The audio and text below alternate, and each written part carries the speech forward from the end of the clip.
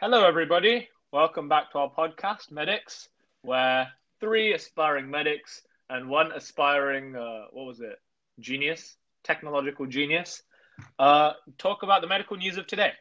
So today is episode 5, and we're going to be talking about growing up. So this is all going to be about sort of hormones. A lot of it's going to be based on hormones. We're going to talk a little bit about the menstrual cycle. We're going to talk a little bit about sort of the effects hormones can have on our bodies. And yeah, we're just going to kick off right away. So, Kishore, what is a hormone?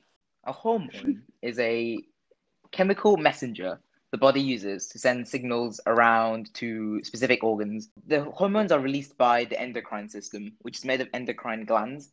And these glands are groups of cells which are specialized to secrete these hormones. Hormones are what are known as globular proteins. So they're basically like big globe-like looking proteins that are soluble in blood. So, because since they need to travel around the whole body, it's helpful that they can like dissolve in blood because the blood is the main transport medium for your body. And so basically, all your ribosomes and stuff synthesize the protein chain, which then falls into the globular protein, which is the hormone. And I think what it does is it latches on to receptors on that every cell in your body has cell membranes, which have things called glycoproteins and glycolipids, which are basically what things latch onto. It's how your cells communicate with each other. This is very useful for pretty much everything. Key examples are stuff like the immune system, where your body knows which cells are yours and which are foreign invaders by the antigens. And just generally, if you have a high glucose concentration, your body can then detect that using the antigens on your cells. It's useful for a lot of things.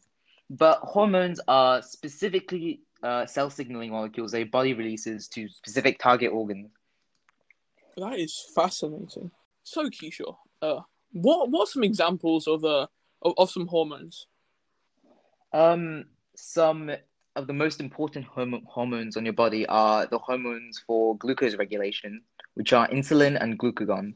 So how this works is when your body has a very, very high glucose concentration. So let's say you just eaten some food and it's just your body's enzymes are just broken down the food. You would have a high amount of glucose in your blood, which isn't good at all. You need it under control. You need to store it in other stuff. So your body would then detect the fact that there's high glucose and it will release insulin, which is one of the hormones that your body uses for glucose control. So what insulin does is it triggers the liver, because the liver is the target organ for insulin. Your body can then convert the glucose into glycogen, which is the main storage chemical for your body. So naturally, if you want to store it, you need to have a way of getting it out. And that's when your body would realize when you have low glucose in your blood, it will release glucagon, which is the hormone that signals to your liver that it's time to start breaking down the glycogen into glucose. So then you have that, and that's how your body controls glucose. It's a self-regulating system, and it maintains your body's glucose homeostasis.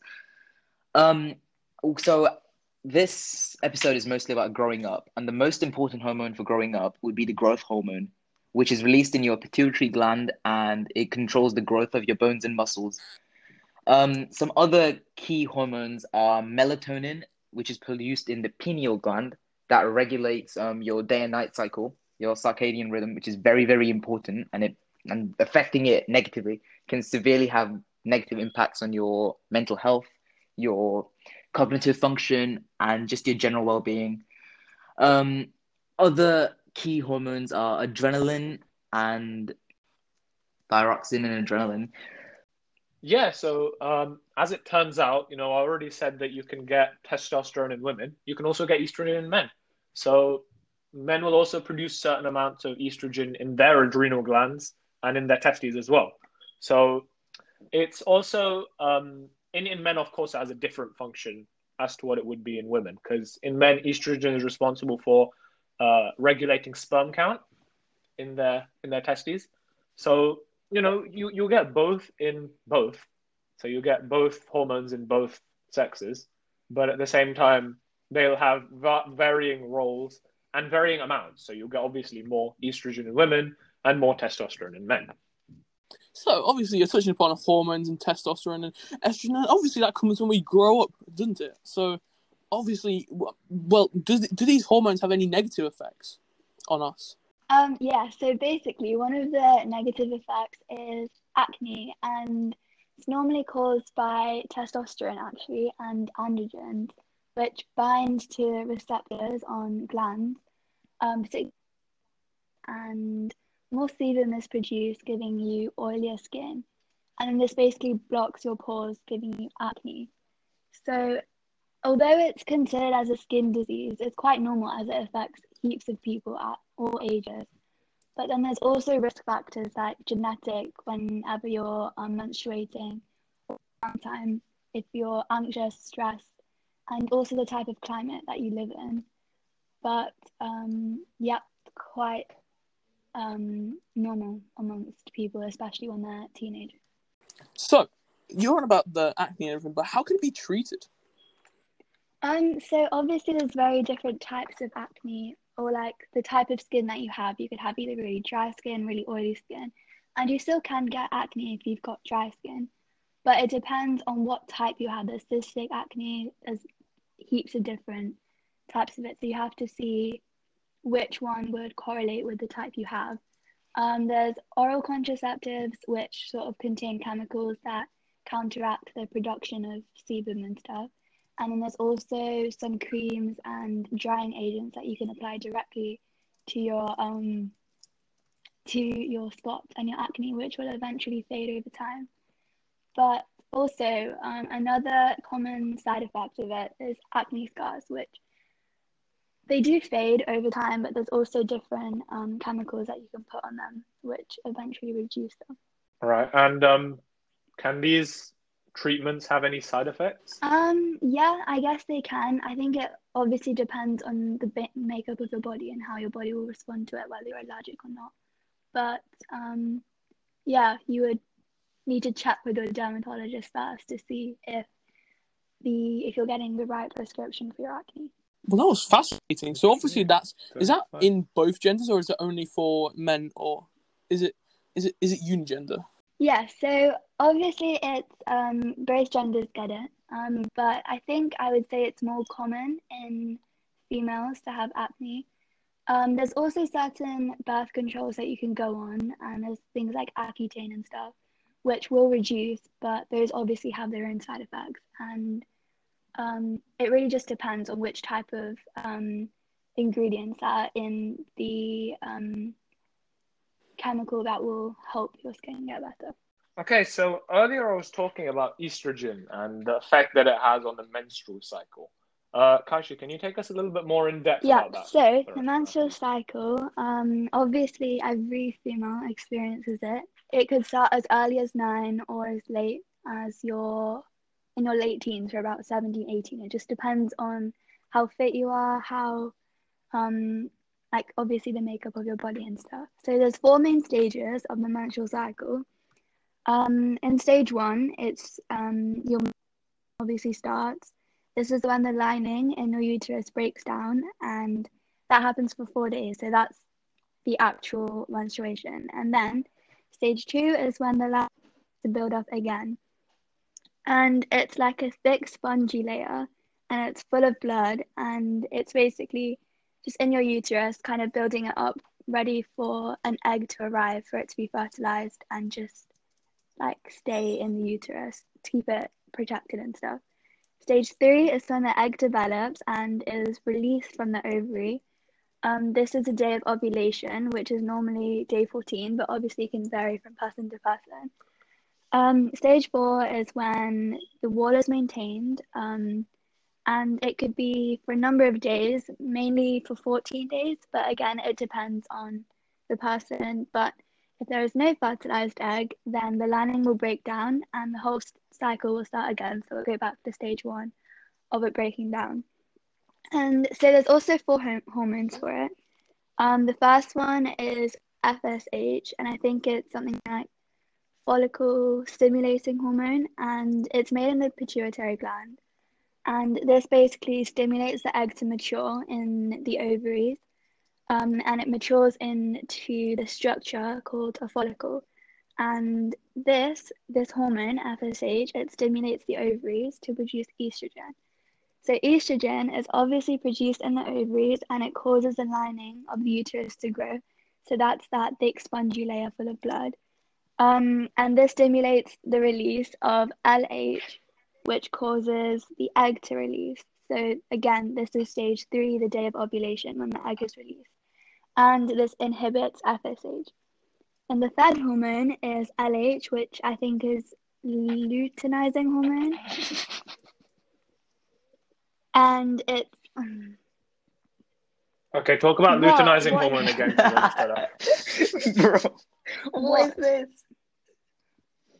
Okay, say second one in luteinizing hormone again. This... Yeah, now? Yeah, that. The third hormone is... the third... Come on, The timing bro. could not be worse. Come on, The bro. timing could not be worse. Okay. The third hormone is... Okay. Okay. Do you... It Why? sounded, it sounded like She's meant to do starting. that. Everybody shut up. Everybody shut up. Y'all just time it horribly every single time. The third hormone is LH, which I think is called the luteinizing hormone. And this, again, is produced in the pituitary gland, similar to FSH. And it stimulates the release of the egg at day 14, that's known as ovulation. And the last hormone is progesterone. This can also be seen in quite a few contraceptive pills, like the progesterone pill, the estrogen and progesterone pill, because this maintains the lining, making sure that the uterus doesn't break down. So progesterone is produced in the ovaries by the remains of the follicle, and it maintains the lining of the uterus during the second half of the cycle. But when the level of progesterone falls, the lining will obviously break down, as there's no more maintenance of it. And this also inhibits the release of LH and FSH. So effectively, it's inhibiting the formulation of the egg and the release of the egg. So the endocrine system I mentioned earlier is the entire system of your body's endocrine glands. And each of these glands releases specific hormones that's targeted to specific target organs. So most of them are close to your brain because most of your endocrine glands are regulated directly by the central nervous system. So the main ones are the pituitary gland, the pineal gland, the thyroid gland, the thymus, the adrenal gland, and the pancreas, which are applicable to both sexes. The pituitary gland is the one that produces growth hormone, which I mentioned earlier. And it also produces antidiuretic hormone, which increases reabsorption of water in kidneys. And that's part of the whole water homeostasis in your body and all the other ions as well. It also produces gonadotrophins, which control the development of the ovaries and testes. So the endocrine system is kind of internally regulated. So different hormones would control the ability of other glands to produce hormones. So it's kind of all internally regulated. And then your central nervous system can also regulate it with receptors and all sorts. The pineal gland produces melatonin, which I mentioned earlier, and that's for controlling your circadian rhythm and day-night cycles. And it also affects reproductive development as well. The thyroid gland produces thyroxine, which controls your metabolism. The adrenaline produced in the adrenal gland also regulates metabolism, but they kind of have different purposes. Thyroxine more directly increases your glucose consumption rate and promotes growth, while adrenaline is more increasing your heart rate and breathing rate, but it also increases blood sugar levels. The thymus produces thymosin, which promotes production and maturation of white blood cells. So if, let's say, you got infected by some pathogen, the thymus gland will have to come into play. And your whole body's immune response is partially regulated by the thymus, but the immune response is extremely complicated, and it has its own in-depth self-regulatory systems. The pancreas, I mentioned earlier, produces insulin and glucagon, which are what control your blood glucose levels.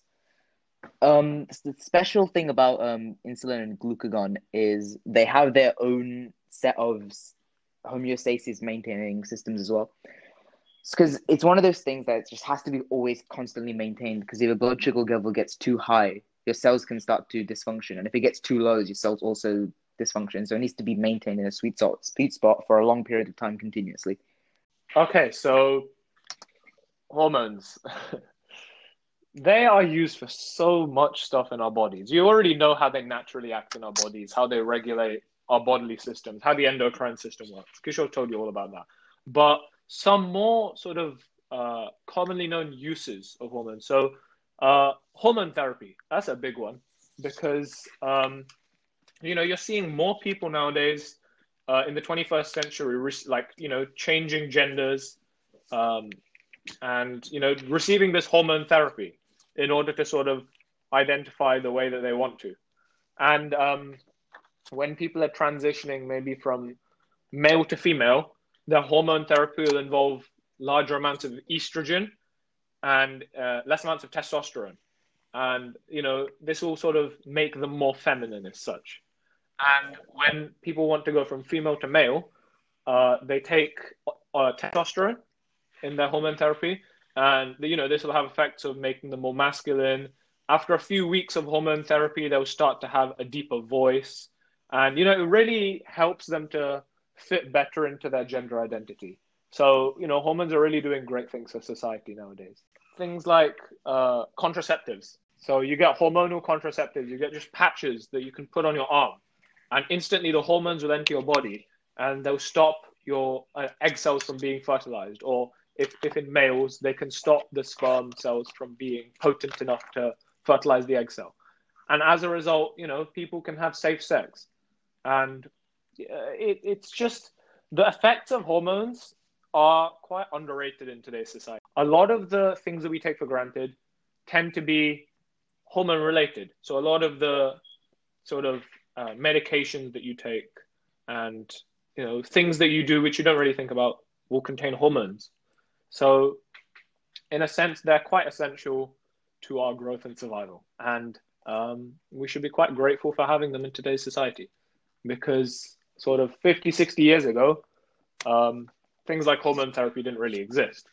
If you felt that you were a transgender, not only did you have the societal sort of the society looking down on you, you also couldn't blend in, you couldn't fit in better to your identity as you could now. And that brings us to the end of today's episode of Medics. We hope you guys have enjoyed listening to our podcast. And of course, it goes without saying, but all of the opinions held in this episode and all of the facts displayed are our own. And we're not medically trained, we're not medical professionals, we're not doctors. So please don't take our word for anything as medical advice. If you do have any concerns about anything we've said, please refer to your GP or doctor. Thank you very much for listening, and we'll see you in the next episode. Bye-bye for now. Bye. I love funny monkey. Bye. Say bye, guys.